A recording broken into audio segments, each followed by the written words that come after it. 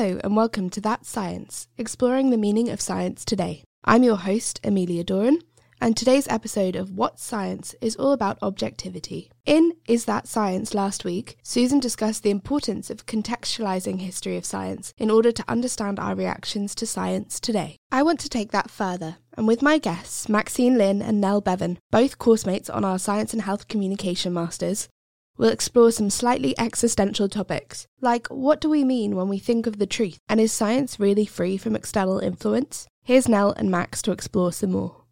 Hi guys, thank you so much for joining me. Hello. So, Nell, do you want to start and just introduce yourself a little bit? Sure. So I'm Nell. Hello. I do science and health communication, like both of you. And before this master's, I did a degree in biology with science and society at Manchester as well, which is basically just a fancy way of saying I did biology with like a bit of history of science. And now here I am.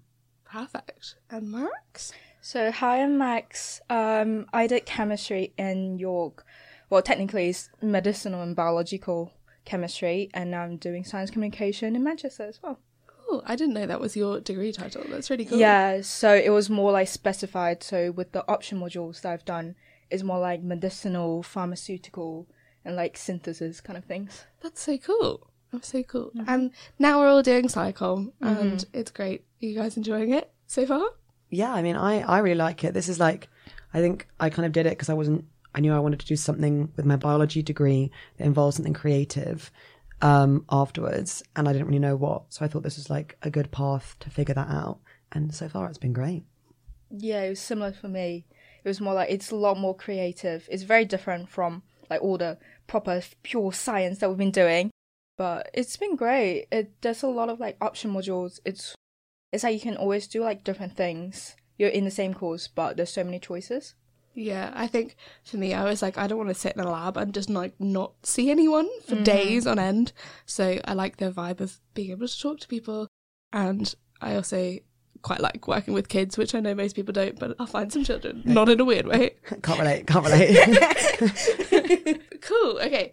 Our focus today is on objectivity, and we can kind of split that into two parts, which is what I tried to do for you guys a little bit. So we've got science as objective truth. So can science be 100% true or infallible? And then we've got objectivity in relation to the outside world. So can science be removed from the wider context it sits within? So I thought we'd start with objective truth. Go for the big swing right out the gate. But do you guys think that science can ever be 100% true?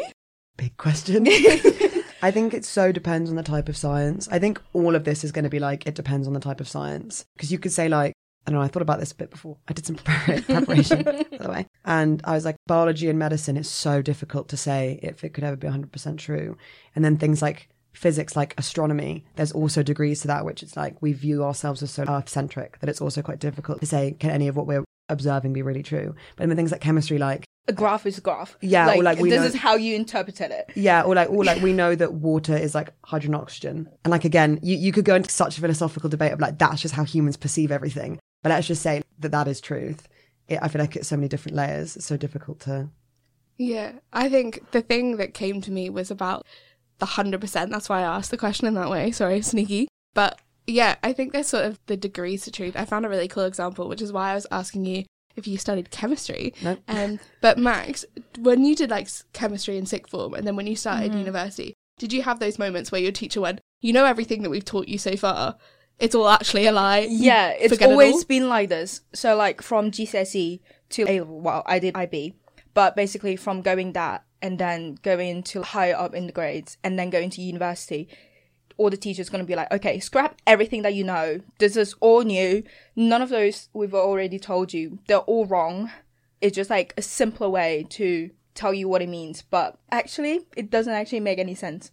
Yeah, and I think it's really interesting because the way that works is quite analogous to the way that chemists actually saw atomic structure and stuff. The way that we learn it in stages is the same stages they had. But I found a really interesting example where a guy, his name's Arnold Sommerfeld, in 1916, he assumes that in the atomic structure, all the electrons are like balls, like actual like little balls that orbit around the nucleus, the same way that we orbit around the sun. And from that assumption, he makes this formula about absorption and emission spectra, which are basically when you shine a light at an atom, you'll get certain places where an electron is pushed out of the atom. Is that basically it, Max? Yeah. Ish. Yeah. Enough.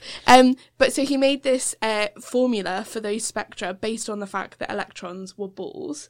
And then turns out that electrons aren't balls. They're very weird. We don't really understand them. But even though we know that that isn't true, his formula still works.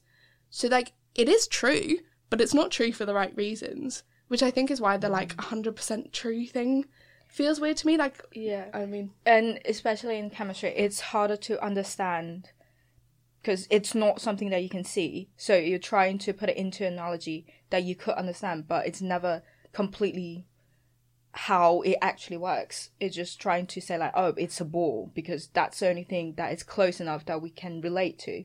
But it's never really the case of how things work in such a small scale. Yeah, I guess I didn't really think about that, but yeah, it's got to be something that we can understand, and if we don't understand it, then how can it be true? Yeah. Yeah. Well, I think also, I mean, I'm sure maybe we'll talk about this later as well, but it's interesting because there are situations, I think, in which taking it to be 100% true can be, like, the repercussions of that have different, like, let's say with this example, which I don't really understand because I didn't do chemistry, but I'm like, sure. No, with that example, like, I'm sure there are lots of repercussions for the way that's applied to chemistry at large. And then especially when you're trying to do real world, like, applications of it that affect people or like technology. But there's also such clear repercussions of this in biology. Let's say it's also like that then influences like hundreds of years of like social behavior. And that can be really like dangerous. I have another biology example as well, just because when I was looking for them, and I think this one really is weird, and I very much appreciate this fact, but before Darwin, lots of people were trying to work out what happened in terms of evolution, and this guy, I can't remember his name, I'll put it in the show notes, suggested that during embryogenesis, like pregnancy, you go through all the stages of failed evolution. So you go through fish, reptile, and then up to like bird, and then finally to mammal, and that's like the pregnancy. And he proved that during embryo stage there is a time when you have slits on your neck that are kind of like gills, and everyone was like, oh my god, we must be fish. Like, we must be fish. And so he was saying that there was a time when during pregnancy the embryo was a fish. But turns out that that is true, but obviously we aren't fish. There is no pregnant woman walking around with fish in their wombs. But that he had some evidence to say this thing is true, and then it turned out that that evidence was true, but his assumption was not. Yeah, it's actually really funny. This is what, like, I did one of our recent essays on looking at the way that people interpret science, because I guess that's what this is all about. You could say that the fact is objective, but then the person has to then deliver it somehow. So the way they do that changes it completely. And for that specific example, I was looking at pregnancy a bit as well, because the idea of the egg and the sperm creating a baby is actually relatively recent. Because if, I guess we think about it technically, it's like, you might not assume that having sex equals a baby, because sometimes it doesn't always lead childbirth. There's like miscarriages and there's periods, and and especially in humans, our cycles are so dependent on the environment as well, that it doesn't exactly, you wouldn't imagine that equals that kind of thing. But then when they first viewed the sperm and the egg and realised, okay, these are two separate things and these are the things that make an embryo, which make a baby, there was then people who thought, like spermists and ovists, like people who thought that, oh, it must be all the man, and like they're like the key to unlock the egg, but it's the man that makes the person. Or people who are like, okay, no, the sperm just like provides energy, and then the egg is actually the person already. And then it wasn't until like much later that they realised, through genetics as well, that like, oh no, it's actually a bit of both. Like obviously like a 50-50 split, but it's that kind of interesting thing that like that is all to do with it. That is fact, like we have a sperm and an egg, but then it was delivered so wrong for like 100 years. So I think our very disappointing answer is we have no idea whether it can be 100% true, but that's fine. Then another factor that we have to consider is, what do we consider to be true, I guess? So, you know, when we look at science, especially when you study science as a subject, you know, through school, when we do experiments and stuff, we always end up with the right answer. Or if you don't end up with the right answer, your teacher's like, well, you didn't put this thing in. And you're like, okay, that makes sense. But I think there's a very big leap between that and the like experiments that you do as like actual scientific researchers. There was something that was in one of the articles that I asked you guys to read, was the experimenter's regress, which was basically how do you know something is right? You either need to know what answer you're looking for, or you need to know that your experiment is working. So I don't know, I just thought that was a really interesting idea. I think that was one of the reasons that you constantly had to repeat your experiment just to make sure they all come up similar, and then you'd be like, oh yeah, that must be right. If it all came up the same, it must be working and it must be right? Yeah, I think it kind of, this is a really stupid example, but it like did remind me of this. Did you ever see that guy who, like that flat earther who tried to prove the earth was flat through an experiment? And this is relevant, I promise, but he set up a series of boards basically with holes at different height, and then was like, or at the same height, sorry, and he was like, if I shine a light through at one end, it's going to come out straight because they're far apart enough. If the earth was curved, then the light, you wouldn't be able to see it, but because it's not, I'll be able to see it straight through. That was his hypothesis kind of thing. And he was so sure about it, and then you watch him on camera basically watch it fail because you can't see the light when they lift it up straight because the earth is curved. And that's such an interesting thing, the way that scientists work towards their hypothesis sometimes. Like, that's a really specific example because there is a very clear wrong and right. There's no like decimal places that you can assume means something else, or an outlier you can move out the way. He keeps repeating it, and the same situation will always happen. So that's like a kind of a niche example, but it is that thing of, if he could see like a little bit of light, he'd have been like, see, even if it was just a tiny bit because the torch was too bright or something. Like anything to prove your hypothesis sometimes is like the way people work, which is almost similar to like the school stuff. I think it's interesting because, again, going back to my conspiracy theorist themes from the last episode I did, you have so much of like a confirmation bias. I was really worried about that during my my final project at uni, because I was like, I predicted something and it happened. Have I just made it happen? Invented the truth? And I think, I don't know, it is absolutely conspiracy theory. I promise I did not fake my results. But I don't know, I think if you're working towards a hypothesis and you're so sure of it and then it doesn't happen, do you just accept that as it not being right? Or do you think, because I think he's like, oh, well, I think the board wasn't set up right or something, and that's his like response to it. Yeah, I think it like, we're getting so philosophical because I think it speaks like a wider human nature thing as well. There is like sometimes an assumption that you're not always right, but it's been interesting doing the science communication degree because, you know, I'm interested in science, so I kind of always assume that, like, yeah, people love documentaries. Like, why wouldn't they? They're really interesting. And it's a similar thing. It's like, oh, I mean, I assume this is right. And like, why wouldn't it be? I've done enough work on it to make me know enough. And like, this is kind of a niche area, but maybe I'll be really interested in that, and other people will as well. And I guess it's kind of a bit of a loose connection, but it's a similar thing that if you've done so much of this type of experiment, or you've studied so much of this theory, you're like, well, I do know what I'm talking, like, and not in like a condescending way. You're like, oh, I do know what I'm talking about. I put in the hours to understand this. So sometimes it is also like shocking when something goes wrong, because you're like, does that mean like everything I've studied is incorrect, or everything I know is wrong? It does feel like, well, whenever something didn't actually went the way I wanted, I'd always try to find if there's anything that I've done wrong. I'll try to compare with other people. Like, oh, am I timing it wrong? Is it like, instead of 10 seconds, I should have done like 5 seconds. But realistically, it doesn't make that much difference. But it's just something else that it's just something that I'm not accepting, that I could be wrong, because science could be wrong. Well, I think it also speaks to what I think is the answer to the question of how do we define what's true, which is like context, basically. And it dates back to Sextus Empiricus in the 2nd century AD. Sorry, I was doing research. I went really into this. He basically says that the way that we define truth is by just all agreeing that it's true. And I think that's the thing, you know, when you're doing repeats, you get to a point where you're like, well, all of these have come out the same, so it must be true. But, you know, we just decide we're a limit. We're like, if you've done 12 repeats and they're all exactly the same, it must be true. And you just kind of leave it at that. And I think it's that communal agreement of, we're good now. We can accept this.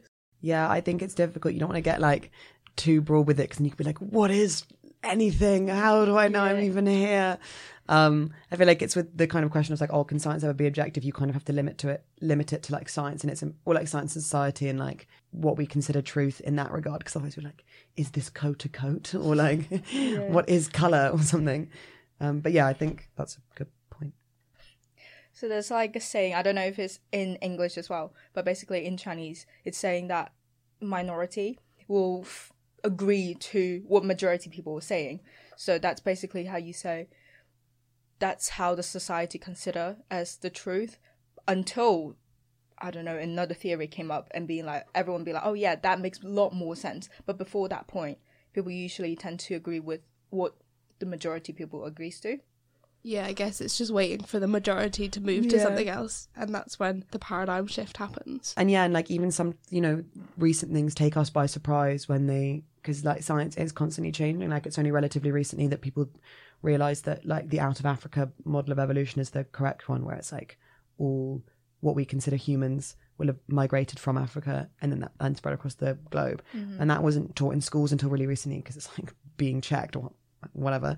But it's like interesting that, you know, even today when we consider ourselves really like advanced and things that seem like historical science, like evolution, where it's like, oh, but all the evidence is already there, so we're just kind of going over the same thing again and again. There are still loads of changes that can happen. Yeah, I think it's that like trickle down. You know, do you ever have, when you were doing essays, people were like, textbooks are a good place to start, but they won't be up to date because, you know, they'll have been written like 2 years before they were published or something. So if we look at that, you've got like journal articles which can come out basically, as on the last episode we discussed, a little bit afterwards, but not too far afterwards. And then you've got textbooks. But then if you go to like secondary school education and then down to primary school, like you've got that delay in, are we saying this is right? Because if we're going to teach it to 4-year-olds, like we've got to make sure that this is pretty close to true. Otherwise, why would we teach it to them? I think it's interesting. It's a good point. But yeah, so I guess the other side of it that we need to look is science within society. So can we take the scientist out of the science, I think? You know, we're so tied to it. It's reflected in everything from how we set the pipette up and where we judge the meniscus to be, all the way through to creating the machines that read things, so like spectrophotometers or writing computer programs. You know, you've got so much human within science. Can we take that out?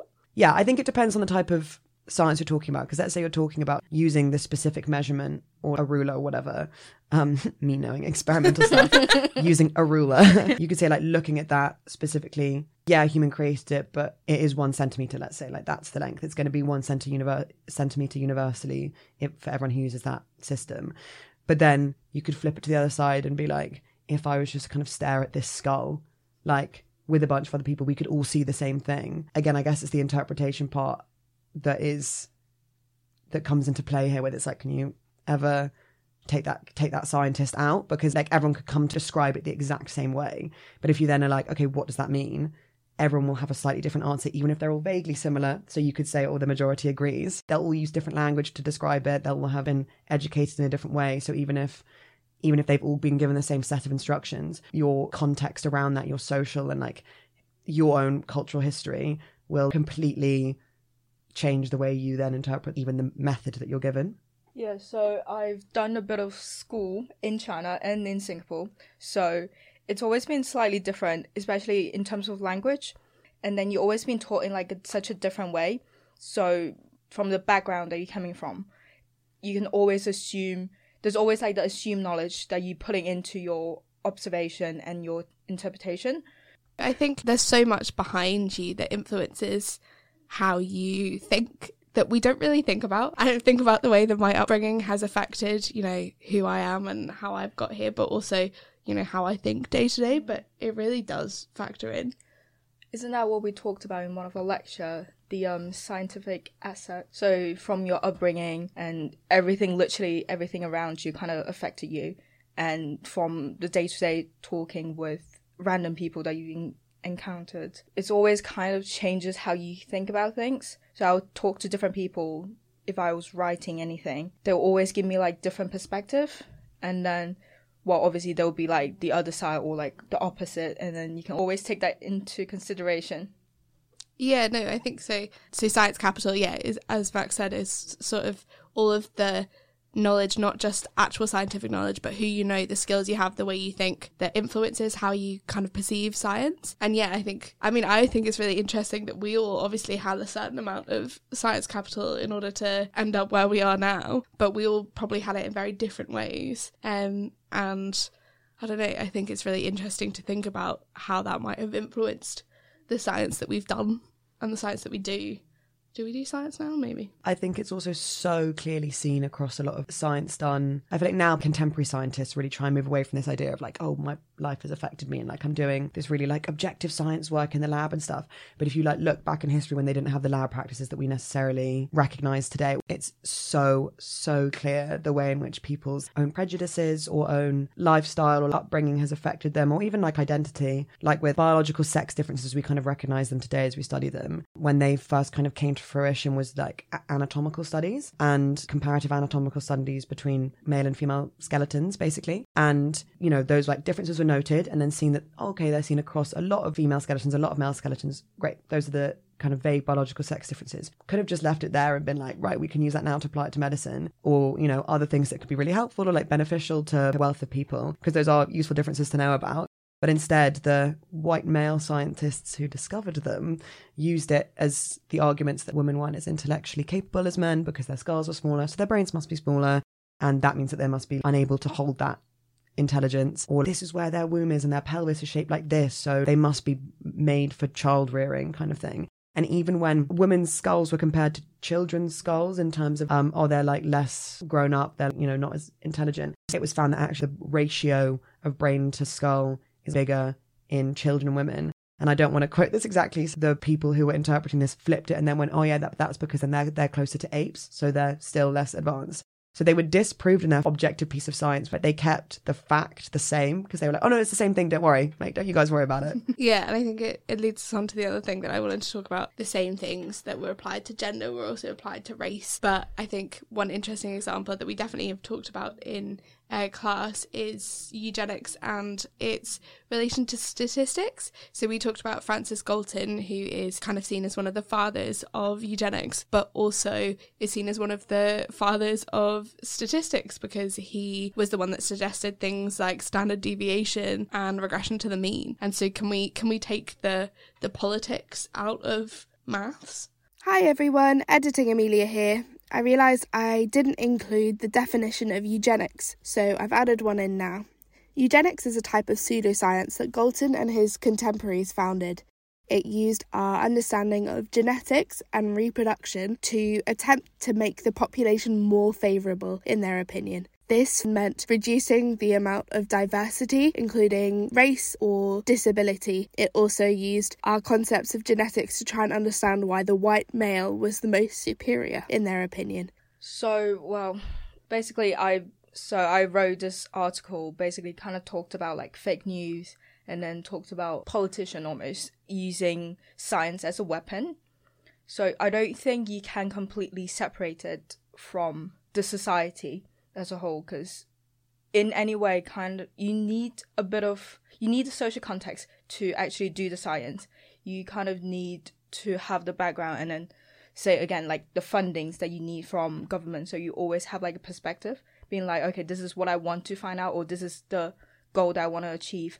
So you're almost pushing yourself towards that idea. And so coming back to the eugenics, so it is good that we acknowledge that he did all the science, which is bad, but at the same time, standard deviation is so useful. So it's kind of, this person's bad, but at the same time, he done some really good things. Definitely, it's so difficult when there's some things that we base a lot of, not even just education off of, but technology and like the way we live is so much based off a lot of his statistical work. Yeah.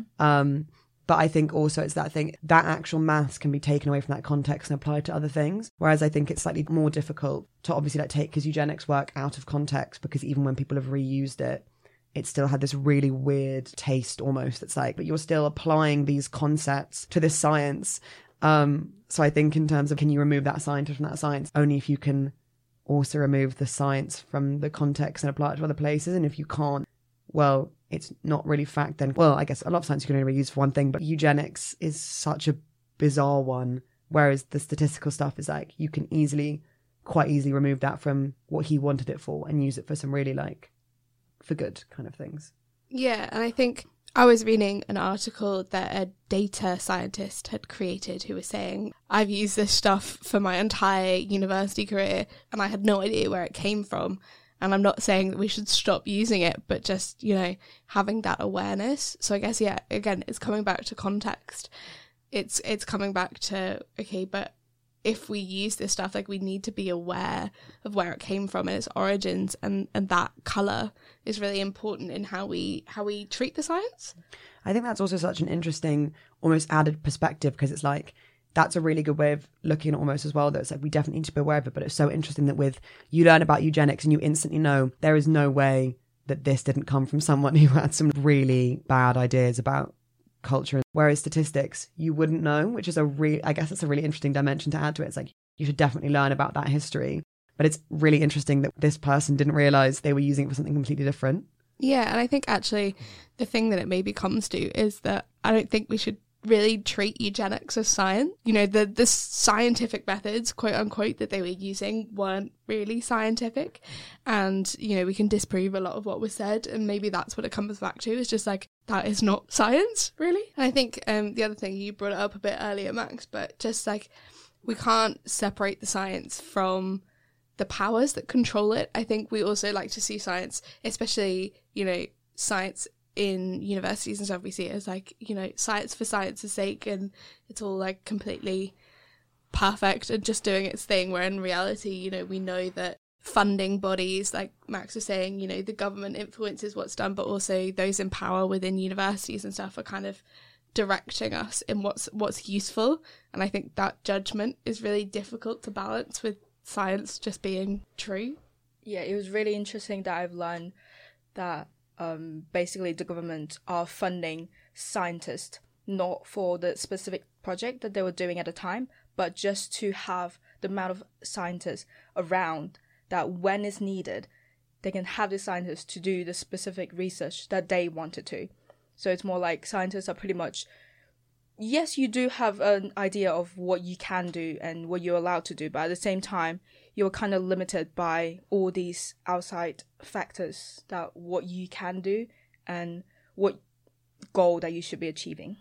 It speaks to what we consider science, I guess. Why do we think it's useful to have science? Just sort of scientists, I'm imagining them like sat in the corner, like at the sprint start, ready to go as soon as the government's like, this is useful. You know, we had that very much with the pandemic. They were like, right, vaccine time. And we had the wherewithals to just run with it really quickly. But I think, I don't know, you've got that, like, is science just kind of waiting to be used by humans? Or is it, you know, should it be empirical should it be objective from what we want science to do for us? So I guess that's coming to like the pure science and the application science. You kind of need to have the background in the pure science, in the basic science, to be able to then do the application. But not many governments or organizations wanting to fund pure science, because you can't see an outcome from it. There's no like, okay, so what can we use it for? And the society is going to be like, okay, why are we sending so much rocket into the space, and then why are we spending so much money in things that we can't even use? Yeah, I think it's that thing where it's like, it's so, you're right, Max, it's also especially when you're watching so many like crises happen across the globe, and there's still so much money being pushed into science, and it does like I love science, very, you know, interested in it, but it does sometimes beg the question of like, what is this being used for, especially when some of the goals are so long term, and although they could be amazing, like there's some amazing medical research going on that's going to change lots of lives, or like, you know, over 2020 when there was like a cure for HIV that was found. Like, that's amazing. That's so cool. But that would have come from years and years of research that would have been very heavily funded, which is great. Like that's a very important thing to have happened. I'm not like saying that it's not. Oh God, yeah, not at all. But I can imagine that we could Google loads of things and find lots of stuff that right now would be like, why are they researching that? And then in 10 years it might be like, this is the most amazing thing ever. But it's so difficult when there's not more pressing issues. I guess looking at the bigger picture, it's really interesting how it all fits together. Well, we've discussed a lot of things that, I don't know, feel very unfinished, but I don't think they're ever going to be finished. Yeah. But just a lot of debate. Yeah. We're just going to sit with this all this existential thought of just, we don't really have any answers. But I was going to say that's fine, but I don't know. It feels very unsettled to me, personally. I like to know the answers to things. But thank you so much, you guys, for joining me. Woo! We did it.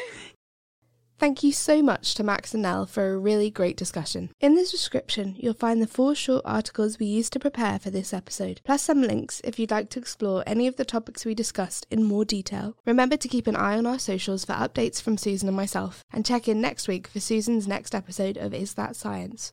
Thanks for listening!